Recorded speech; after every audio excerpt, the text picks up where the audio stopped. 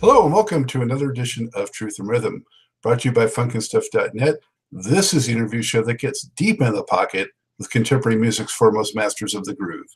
I'm your host, Scott Dr. Jake Skolfine, musicologist and author of Everything is on the One. Just happen to have a copy of it here to show you, and I urge you to go to Amazon, pick one up if you haven't already done so. You'll enjoy it, I promise. And I thank you in advance for doing so. Whether you're watching on our YouTube or FunkandStuff.net or Vimeo broadcasts, or listening to the podcasts, audio versions on iTunes and other leading providers, I thank you very much for your continued interest and support. Speaking of which, if you haven't already done so, subscribe. Subscribe to the Funk and Stuff channel on YouTube. That's where Truth and Rhythm lives. And tell friends, tell family we need that support, and it is much appreciated. This episode features a giant of jazz, fusion, and funk drumming, Mr. Lenny White. His career got off to a spectacular start in his late teens when he followed in the footsteps of jazz drumming legends Tony Williams and Jack DeJohnette as part of Jackie McLean's band and then Miles Davis. While still a teen, White's first recording sessions wound up being Davis's landmark jazz fusion album, Bitches Brew. Talk about fast out of the gate. He then was also featured along with Herbie Hancock, Ron Carter, and Joe Henderson on trumpeter Freddie Hubbard's highly acclaimed Red Clay album. At the same time, in the early 1970s, he was working studio sessions with a who's who of the jazz world during that time, including Woody Shaw, Gil Evans, Gato Barbieri, and even Santana. White's penchant for Latin-flavored jazz rock took him to becoming a member of the famed fusion band Azteca, which was formed by the Escovedo family and also included guitarist Neil Schon, later of Journey, and bassist Paul Jackson, who would soon become a member of Hancock's Headhunters. White then joined the group for which he is best known, Return to Forever, the seminal, groundbreaking jazz fusion band that also included Chick Corea, Stanley Clarke, and Al Di Meola. RTF toured the world and recorded touchstone albums, while at the same time its members produced solo albums. White debuted under his own name in 1975 with Venusian Summer and contributed to his bandmate Clarke's 1970s albums, including the superlative School Days. RTF soon broke up, and White continued to expand his playing, composing, and production horizons, both through his own albums and with others that included Jimmy Smith, Jaco Pastorius, Don Cherry, Pharoah Sanders, the Brecker Brothers, and Steve Grossman. In the latter half of the 1970s, White unleashed a string of albums that included his band, 29, and focused more on vocals, funk, and R&B, but also included jazz and fusion elements. The formula brought him his first black radio hits with the funk songs Peanut Butter and Kid Stuff. He also released a great update of the Beatles' Lady Madonna featuring Chaka Khan. He would go on to produce Khan, as well as Nancy Wilson, Diane Reeves, Rachel Farrell, and Marlena Shaw, among others like Pieces of a Dream, Grover Washington, Wayne Shorter, and even rapper Big Daddy Kane. White teamed with Marcus Miller to score the music for the cult comedy classic House Party, and also had a hand in the music for Spike Lee's School Days. In this in-depth interview, White goes deep on his start with Miles Davis and Freddie Hubbard, being part of the lauded Return to Forever, his solo albums and other key collaborations, the most unforgettable memories from his 50-year career, and what he's been up to more recently, including lecturing at the Harvard Law School and Columbia University, hosting a podcast, and putting together several recording projects. A central theme was that no matter what the style, keep the music authentic and move it forward. White continues to shine as a bright beacon of musical light upon us all. And without further ado, here he is. Enjoy. Hey, I'm thrilled to welcome to the Truth and Rhythm studio a legend of jazz, fusion, and funk drumming, as well as composition and production, none other than Lenny White. Lenny, how are you today? I'm good, bro. I'm good. Great to see you. Thanks for joining me. Thank you. Now, where are you coming to us from today? Well, I'm actually on somewhat of a vacation in Virginia Beach, Virginia.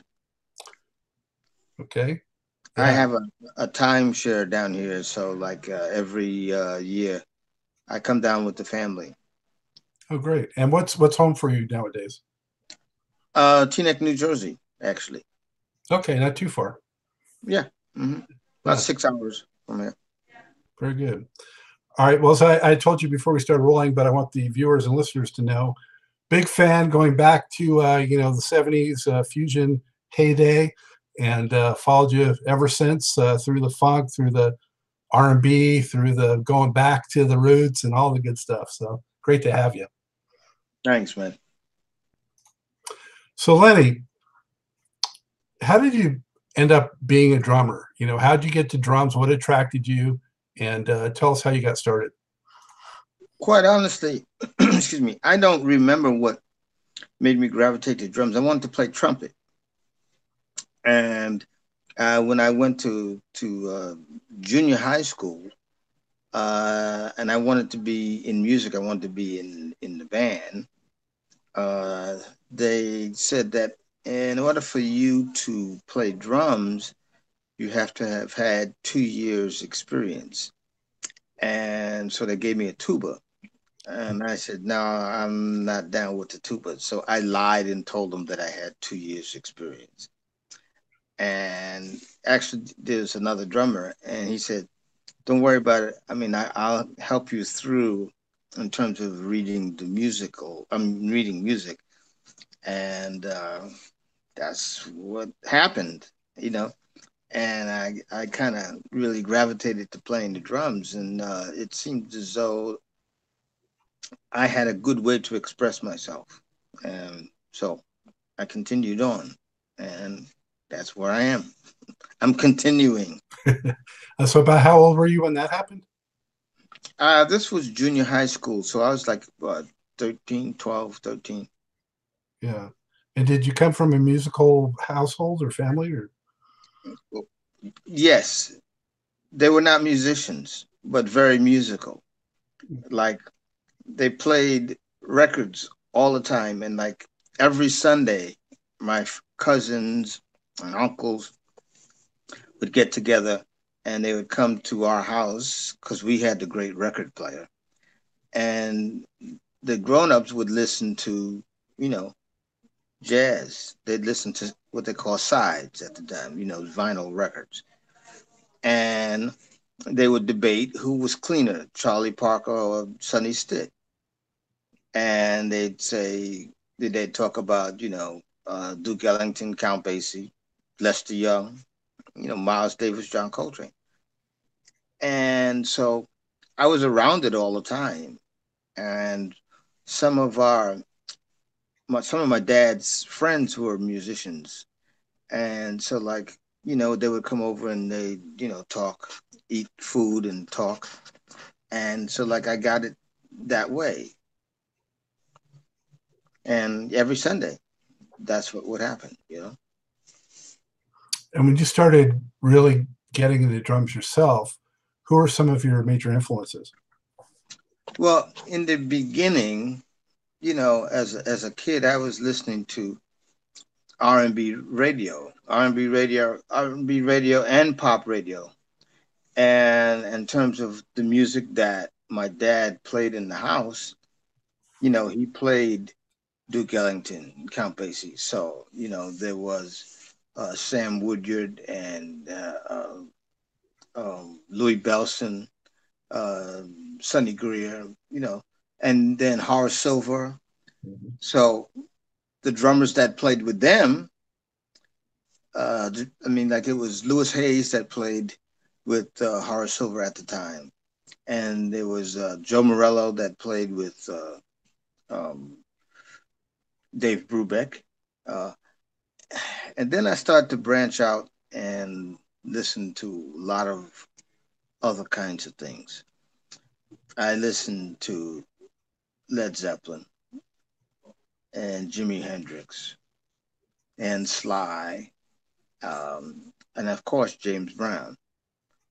So I started listening to a lot of different kinds of things and was influenced by a lot of different kinds of music. But then for me, my foundation was the Magnificent Seven. The Magnificent Seven are the 7 jazz drummers for me that developed modern jazz drumming. And they are Art Blakey, Max Roach, Philly Joe Jones, Elvin Jones, Roy Haynes, Tony Williams, and Kenny Clark. Mm. Of course, I've heard of all of them, but I never heard them collectively referred to as the Magnificent Seven. Yeah. And, there's John Bonham there too, Cozy Powell. And I listen a lot to Latin music. And Nicky Morero was the timbale player that played with Eddie Palmieri. And so I'm pretty well versed. Of course, Jabo Starks and Clyde Stubblefield, Greg Arico, and I became really good friends with Mike Shreve too, with Santana.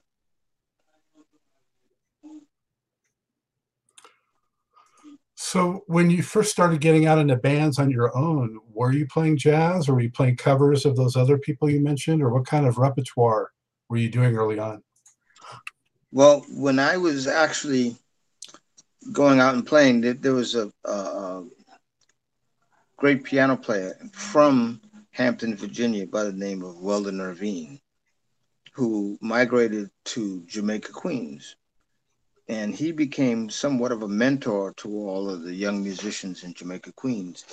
That included Billy Cobham and included Marcus Miller, Omar Hakim, Donald Blackman, Bernard Wright, and myself. And so when we would play with Weldon, we'd play all kinds of music. And if I was to be in a wedding band, I had to play all different kinds of music. So I was playing everything. Of course, jazz was my primary objective, to be able to play it and play with the masters. But I had to play all kinds of music. One of my first gigs with Weldon was with Millie Jackson. And I learned the hard way about, playing the funk with Millie Jackson. And so, there were different circumstances. Matter of fact, how Steve Grossman got into Miles Davis's band is I had done Bitches Brew with Miles, and I went over to his house and I played him a cassette of a wedding reception that I did with George Cables on piano, Clint Houston on bass, and Steve Grossman on saxophone. And we were playing James Brown's Lickin' Stick. And he heard that and said, "Who's the saxophone player?" I said, "That's my friend Steve Grossman." He said, "Give me his number." Next thing I know, he was on the Jack Johnson record. Wow. He must have So been indebted I to played you. all kinds. Right. I played all kinds of music. I mean, the whole thing for us was to be authentic. If you were going to play funky music, you had to be funky. If you were going to play reggae music, you had to have that reggae tilt. If you're going to play jazz, you had to swing. And coming up in Jamaica, Queens, we prided ourselves on being authentic with whatever kind of music we were supposed to play. Jamaica, Queens is such a hotbed for musicians and especially jazz and R&B. Why do you think that particular area just brought so many great musicians for it? There were a lot of theories about it. I really don't really adhere to any of the actual theories. But, sometimes what happens is people migrate to certain areas and, like there's this camaraderie between the musicians of those areas and there's a particular style. The thing about Jamaica, Queens is like, in terms of Minneapolis, there's a Minneapolis sound, LA sound, but Jamaica, Queens, what was different about that is because we played all different kinds of musics, there was a thing about the Jamaica Cats, but it transfixed and went through all the different kinds of music. There wasn't like a little thing that happened because it was Jamaica. We played it a certain way. We played all kinds of musics that had this particular vibe. I mean, you know, Minneapolis, there's like a Minneapolis sound, but with Jamaica Queens, there's so many musicians from the area that have excelled in different kinds and different genres of music.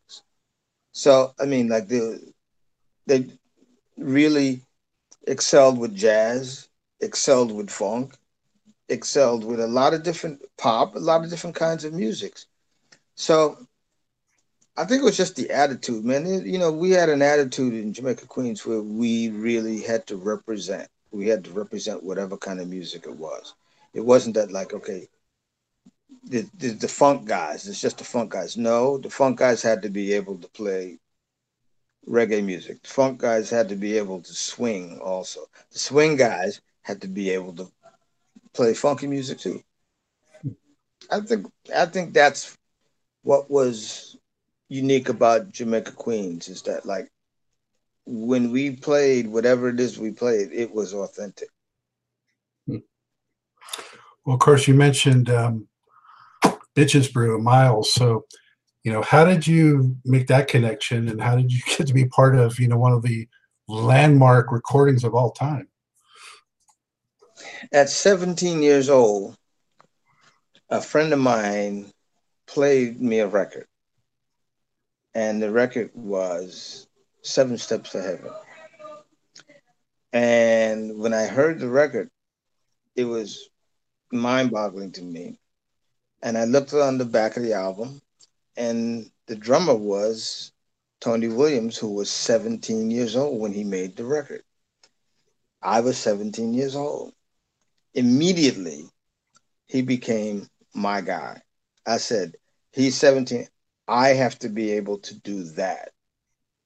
And my goal at 17 was to play with Miles Davis. 2 years later, at 19, I got that opportunity to play with Miles Davis.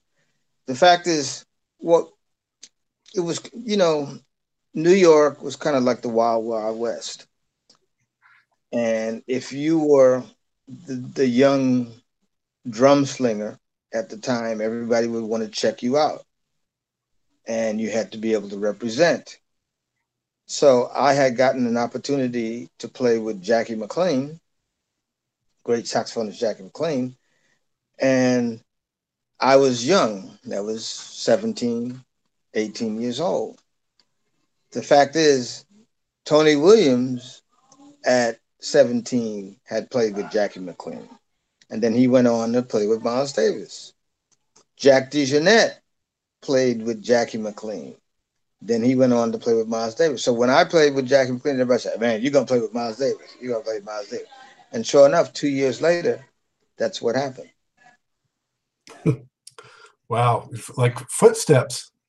Yeah, yeah, yeah.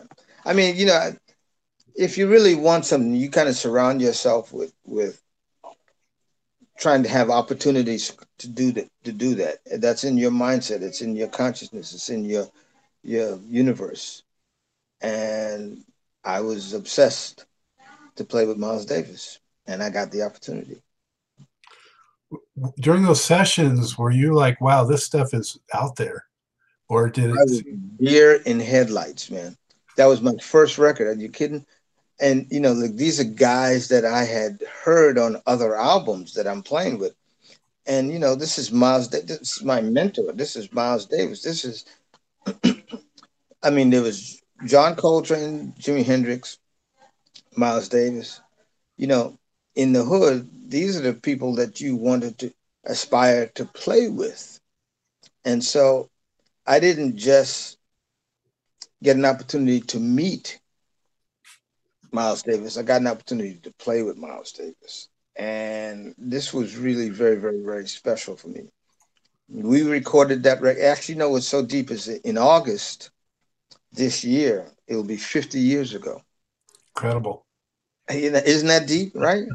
And so, but like we recorded in August of '69, And I woke up in the middle of the night in October, sat up in the bed, said, I recorded with Miles Davis.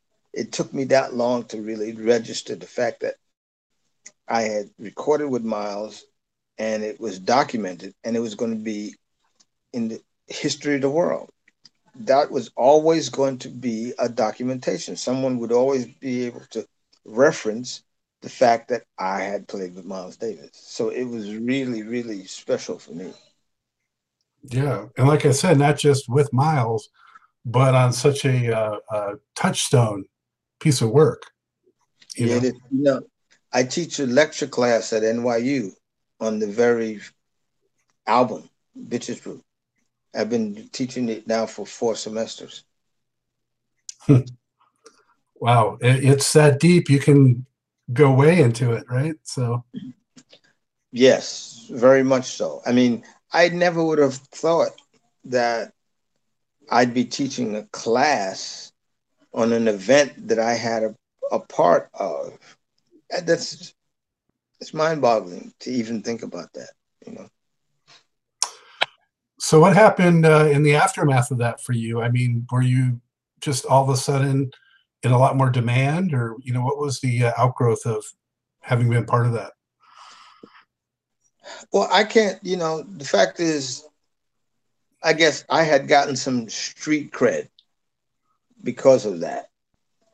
And I got to play with Freddie Hubbard and recorded Red Clay. Now, the fact is, Miles wanted Tony Williams to play on Bitches Brew, but they had a falling out, and he suggested me.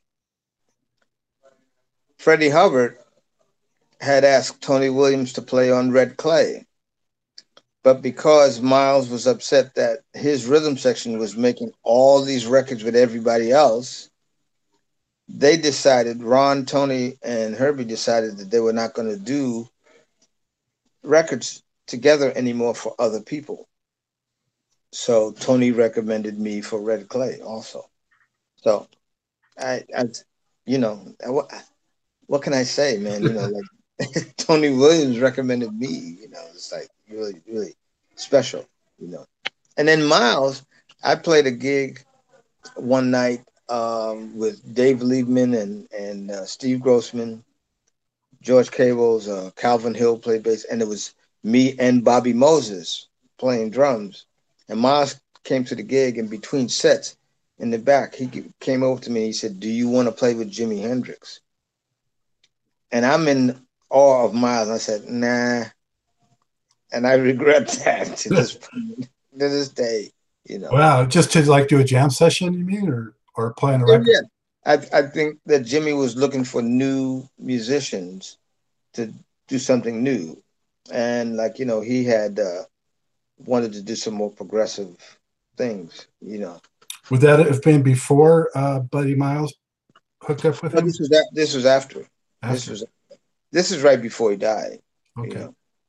You know what was interesting is that, like, as I said, um, John Bonham was one of my guys that I listened to coming up with, because Led Zeppelin. I really liked Led Zeppelin, and I'm in a store. Probably now it's been uh, I don't know, 25 years ago in LA, the professional percussion shop.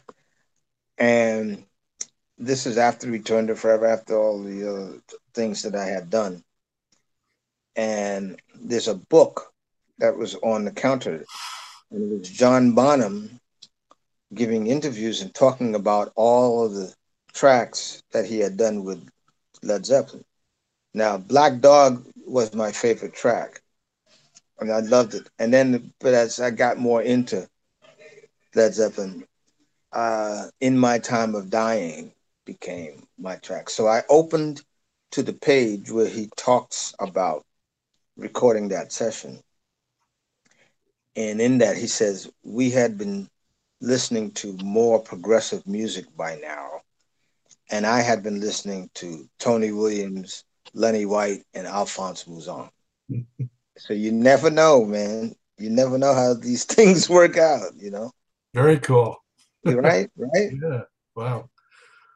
Um, so you followed in Tony Williams' footsteps to a great degree in your early years.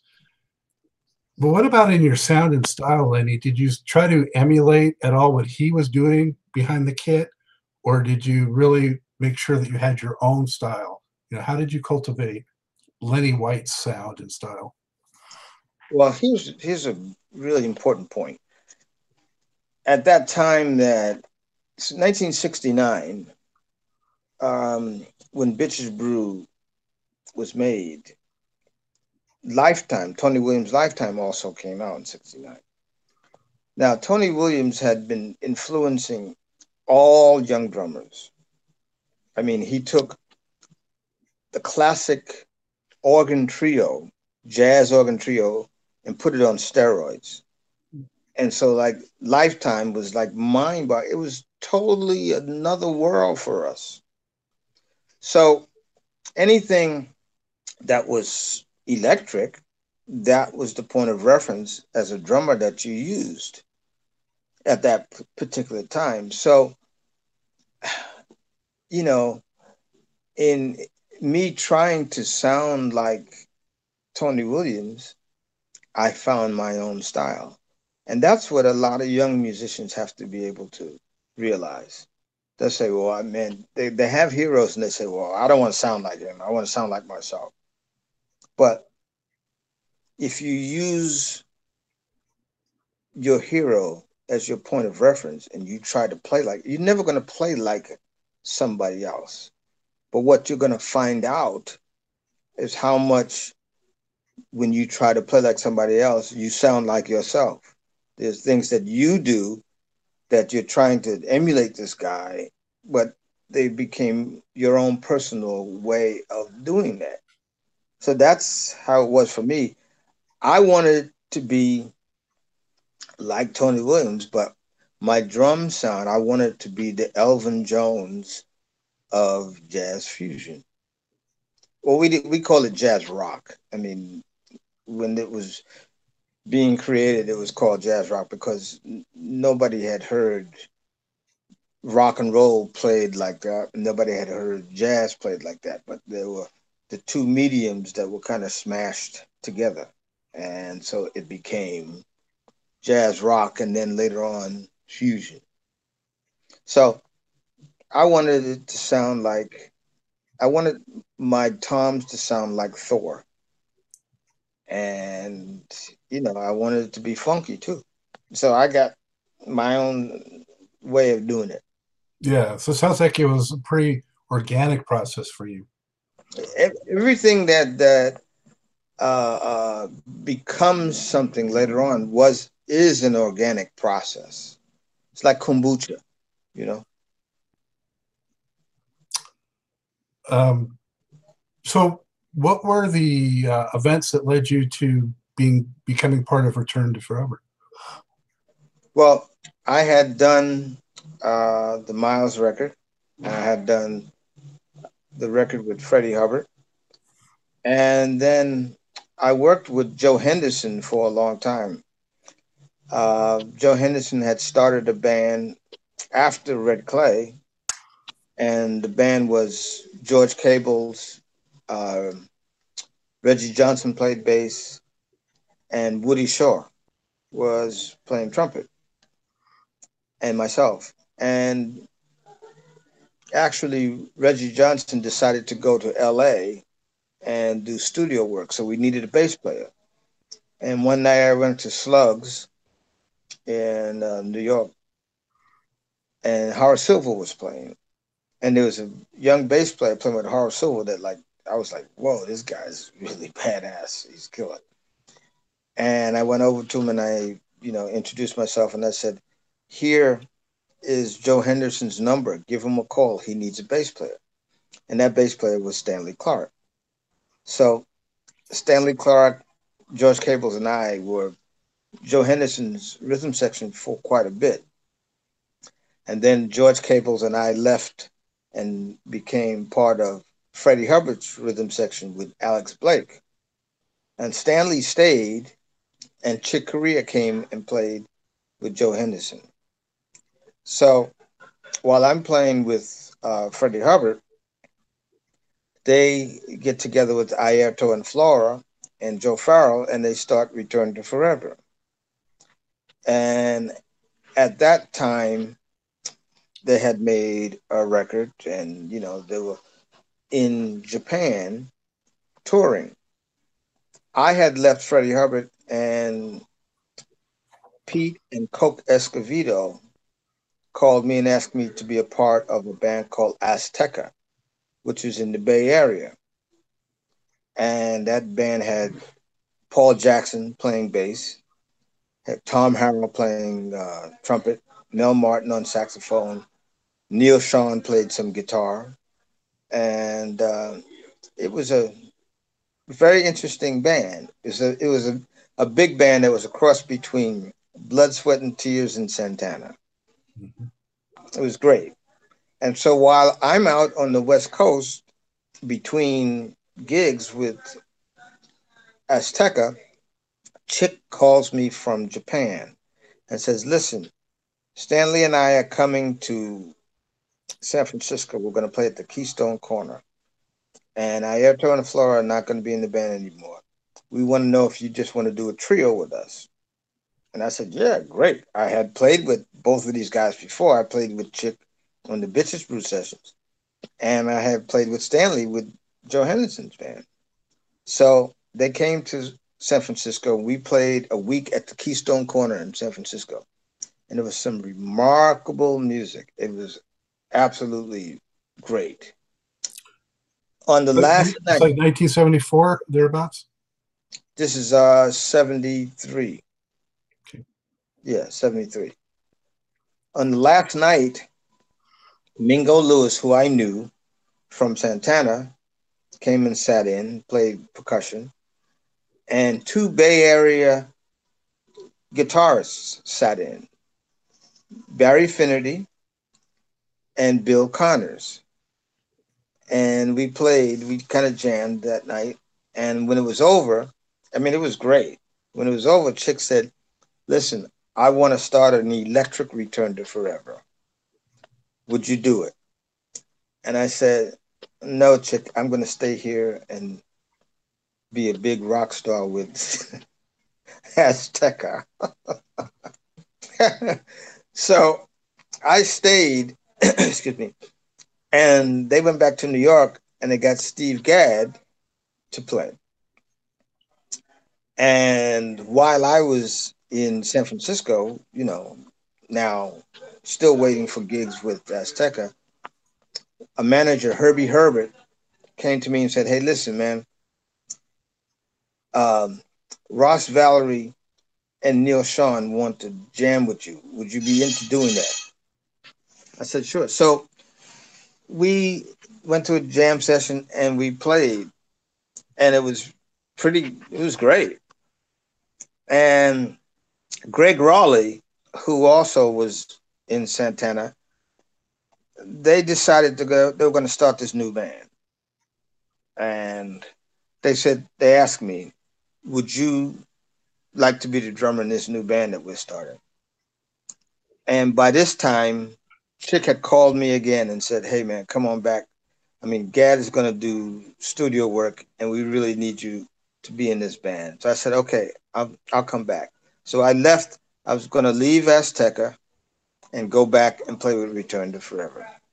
And the band that they wanted me to be in with Neil and Ross was Journey. I decided not to do Journey and go back and do Return to Forever. So that's how I got into Return to Forever. Well, that's, kind of a win-win right there. You could have gone either way. Yeah, it was kind of cool. It was kind of cool. It was great. It was great. So how did the sound of Return to Forever come together? Because obviously it was such an influential group, and you guys were kind of you know pioneering that jazz rock that became known as fusion. How did you guys coalesce all that? Well, it was part of the climate.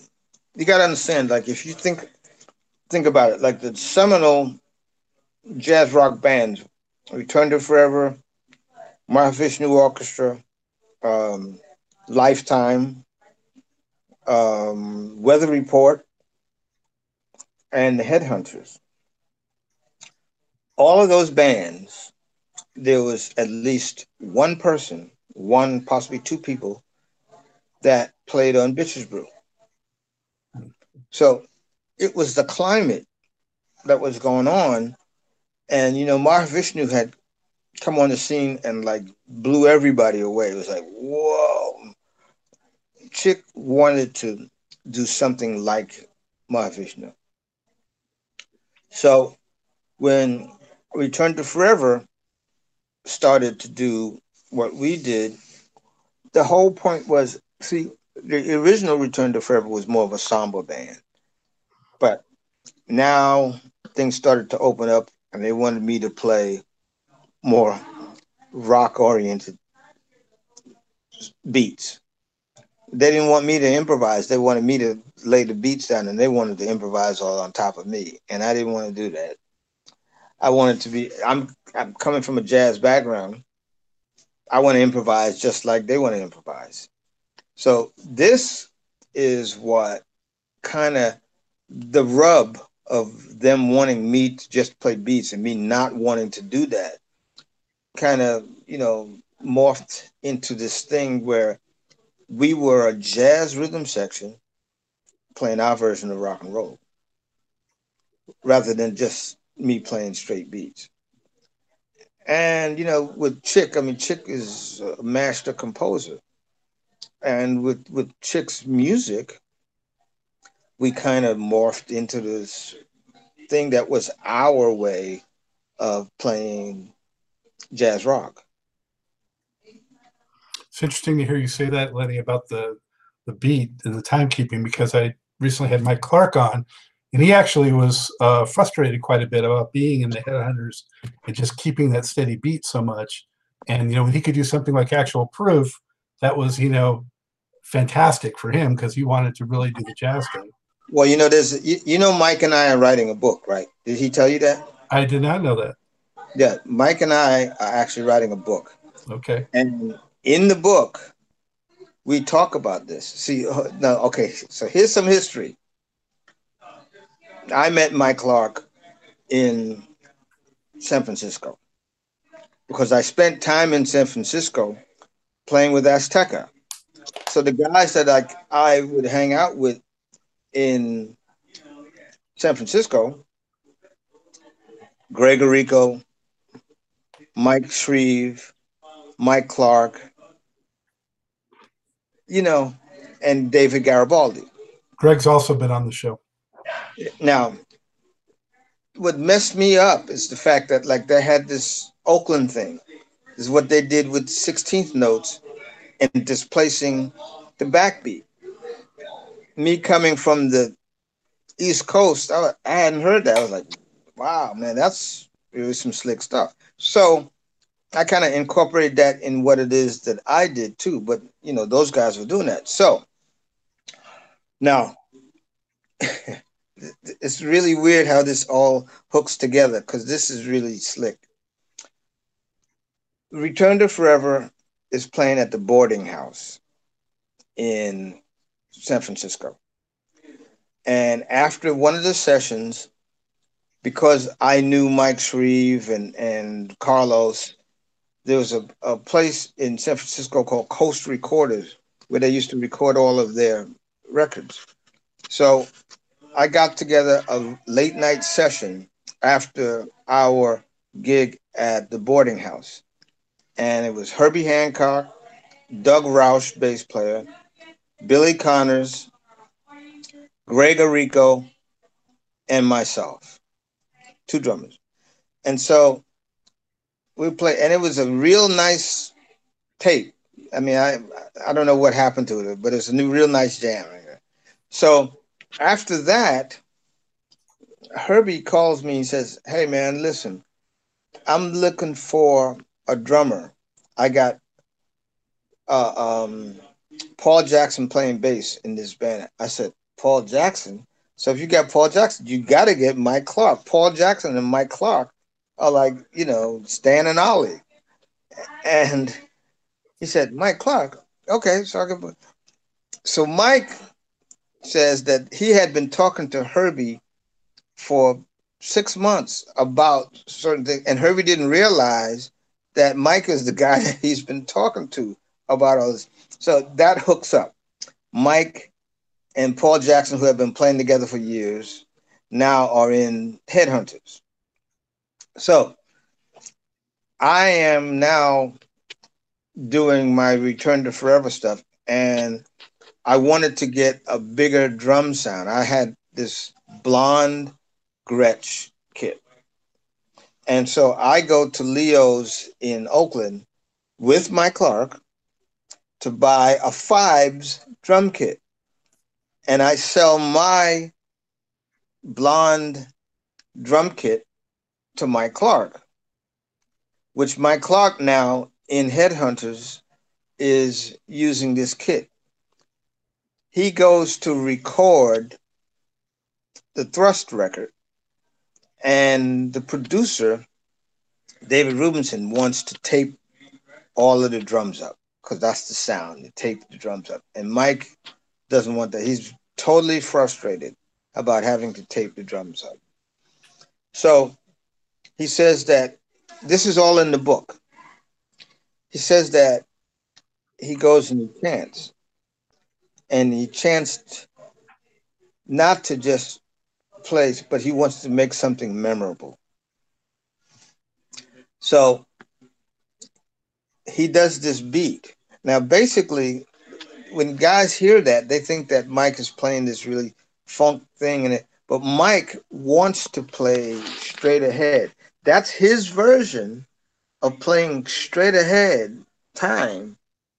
But how he displaces the beat and all that is so slick. Plus, he didn't play a whole lot of tom-toms on there because they were all taped up. So that's how he came up with this beat. And it's classic. It's amazing. But that's that history. Here it is that Mike and I know each other. I sell him my drum set. That's the drum set that he uses on Actual Proof. It's kind of crazy, It's all that 6 degrees of separation stuff, man. That's right. Wow. So during that time, though, Lenny, when all these great fusion groups were happening, how much were you listening to what the other guys were doing, and how much was that influencing what you did? Oh, all the time. I mean, the Alphonse Mouzon, Eric Cravat, Cobham. Say it again. Oh, of course. Yeah. I mean, the fact is, there was this. I don't know. There was this fraternity that. The best way that I could describe it, and it sounds weird, but it was like when you got 7 or 8 candidates going for president, and there's the Democratic Party and there's the GOP. The fact is that everybody wanted to show each other how great they were. And this really made you be on your toes all the time. Some of the greatest music that was played is because we're on a show with Weather Report. And, we want to represent, they want to represent. So like this is great music going on. And that's the way it was. I mean, we all listened to everybody. If anybody told you that they didn't do that, they were lying. But we were not just listening to each other. We were listening. The rock guys were listening to us. We were listening to the rock guys. It was like, that was a great time period, man. And the music reflects it. I mean, sometimes I think some of that music was squashed because it was too much to handle. I mean, and they couldn't market it to a certain way. But there's some great music that was made And that was because the climate was such a fertile climate in terms of, excuse me, making stuff happen. Miles Davis was still alive. Everybody wanted to impress Miles Davis, you know. Everybody wanted to, all the drummers wanted to impress Tony Williams. And then some got, not me, but some got to the point where like, oh yeah, well, that was Tony. Now this is me. I'm, you know. No, but the fact of the matter is, man, it was a great time period because the music was king and we wanted to represent the music, and you had to be hip. You couldn't be corny. You had that cross pollination going on, Exactly. and it Exactly. was appropriately fruitful. I mean, it was cross pollinized so much it became fusion. So, Return to Forever and some of the other acts back then, I mean, drew tremendous fan bases, you know, and sold a lot of records. But at the time, as I recall, for the most part, critics were not very kind, you know. And then over time, it seems like maybe the critics caught up a little bit to what you guys were doing and some of the other fusion groups were doing. But especially all these jazz purists, you know, they were like very hard on the fusion movement. So, you know, you take that with a grain of salt, or, you know, how do you feel about that? Now we do. You know, I think that, you know, the issue is artists create art. I think one of the problems today is with this the concept that everything is supposed to be equal and everything is supposed to be fair. Art is not fair. What we did was counterculture, and things that were counterculture moved the culture forward. You know, now there's this uh, um, idea of inclusion and things should be fair and everybody should have the same opportunity for it. That necessarily isn't the case. That's not what it should be with art. I think that people have a hard time with change. And what we were doing was changing. We were changing how people viewed what certain genres of music were. We were smashing the genres, we were tearing down walls. And so anybody that does that, you know, you're going to have to get some gaps with that. And what was cool is that we all had a fraternity and we were cool with it because it was just not one person. It was not just one band. Everybody was doing it and we were changing the way people were listening to music. So nowadays when people want to say, well, yes, I'll listen to that music and I'll listen to that music and well, I don't listen to that music anymore. I think it's the attitude. I think when people say, well, he's not a new sounding musician, or I think those things have to do with attitude. Jazz music has always been an evolving music. It will always evolve because of what the culture is behind it. It is improvisation. Improvisation always changes. That's what it is. That's what you do.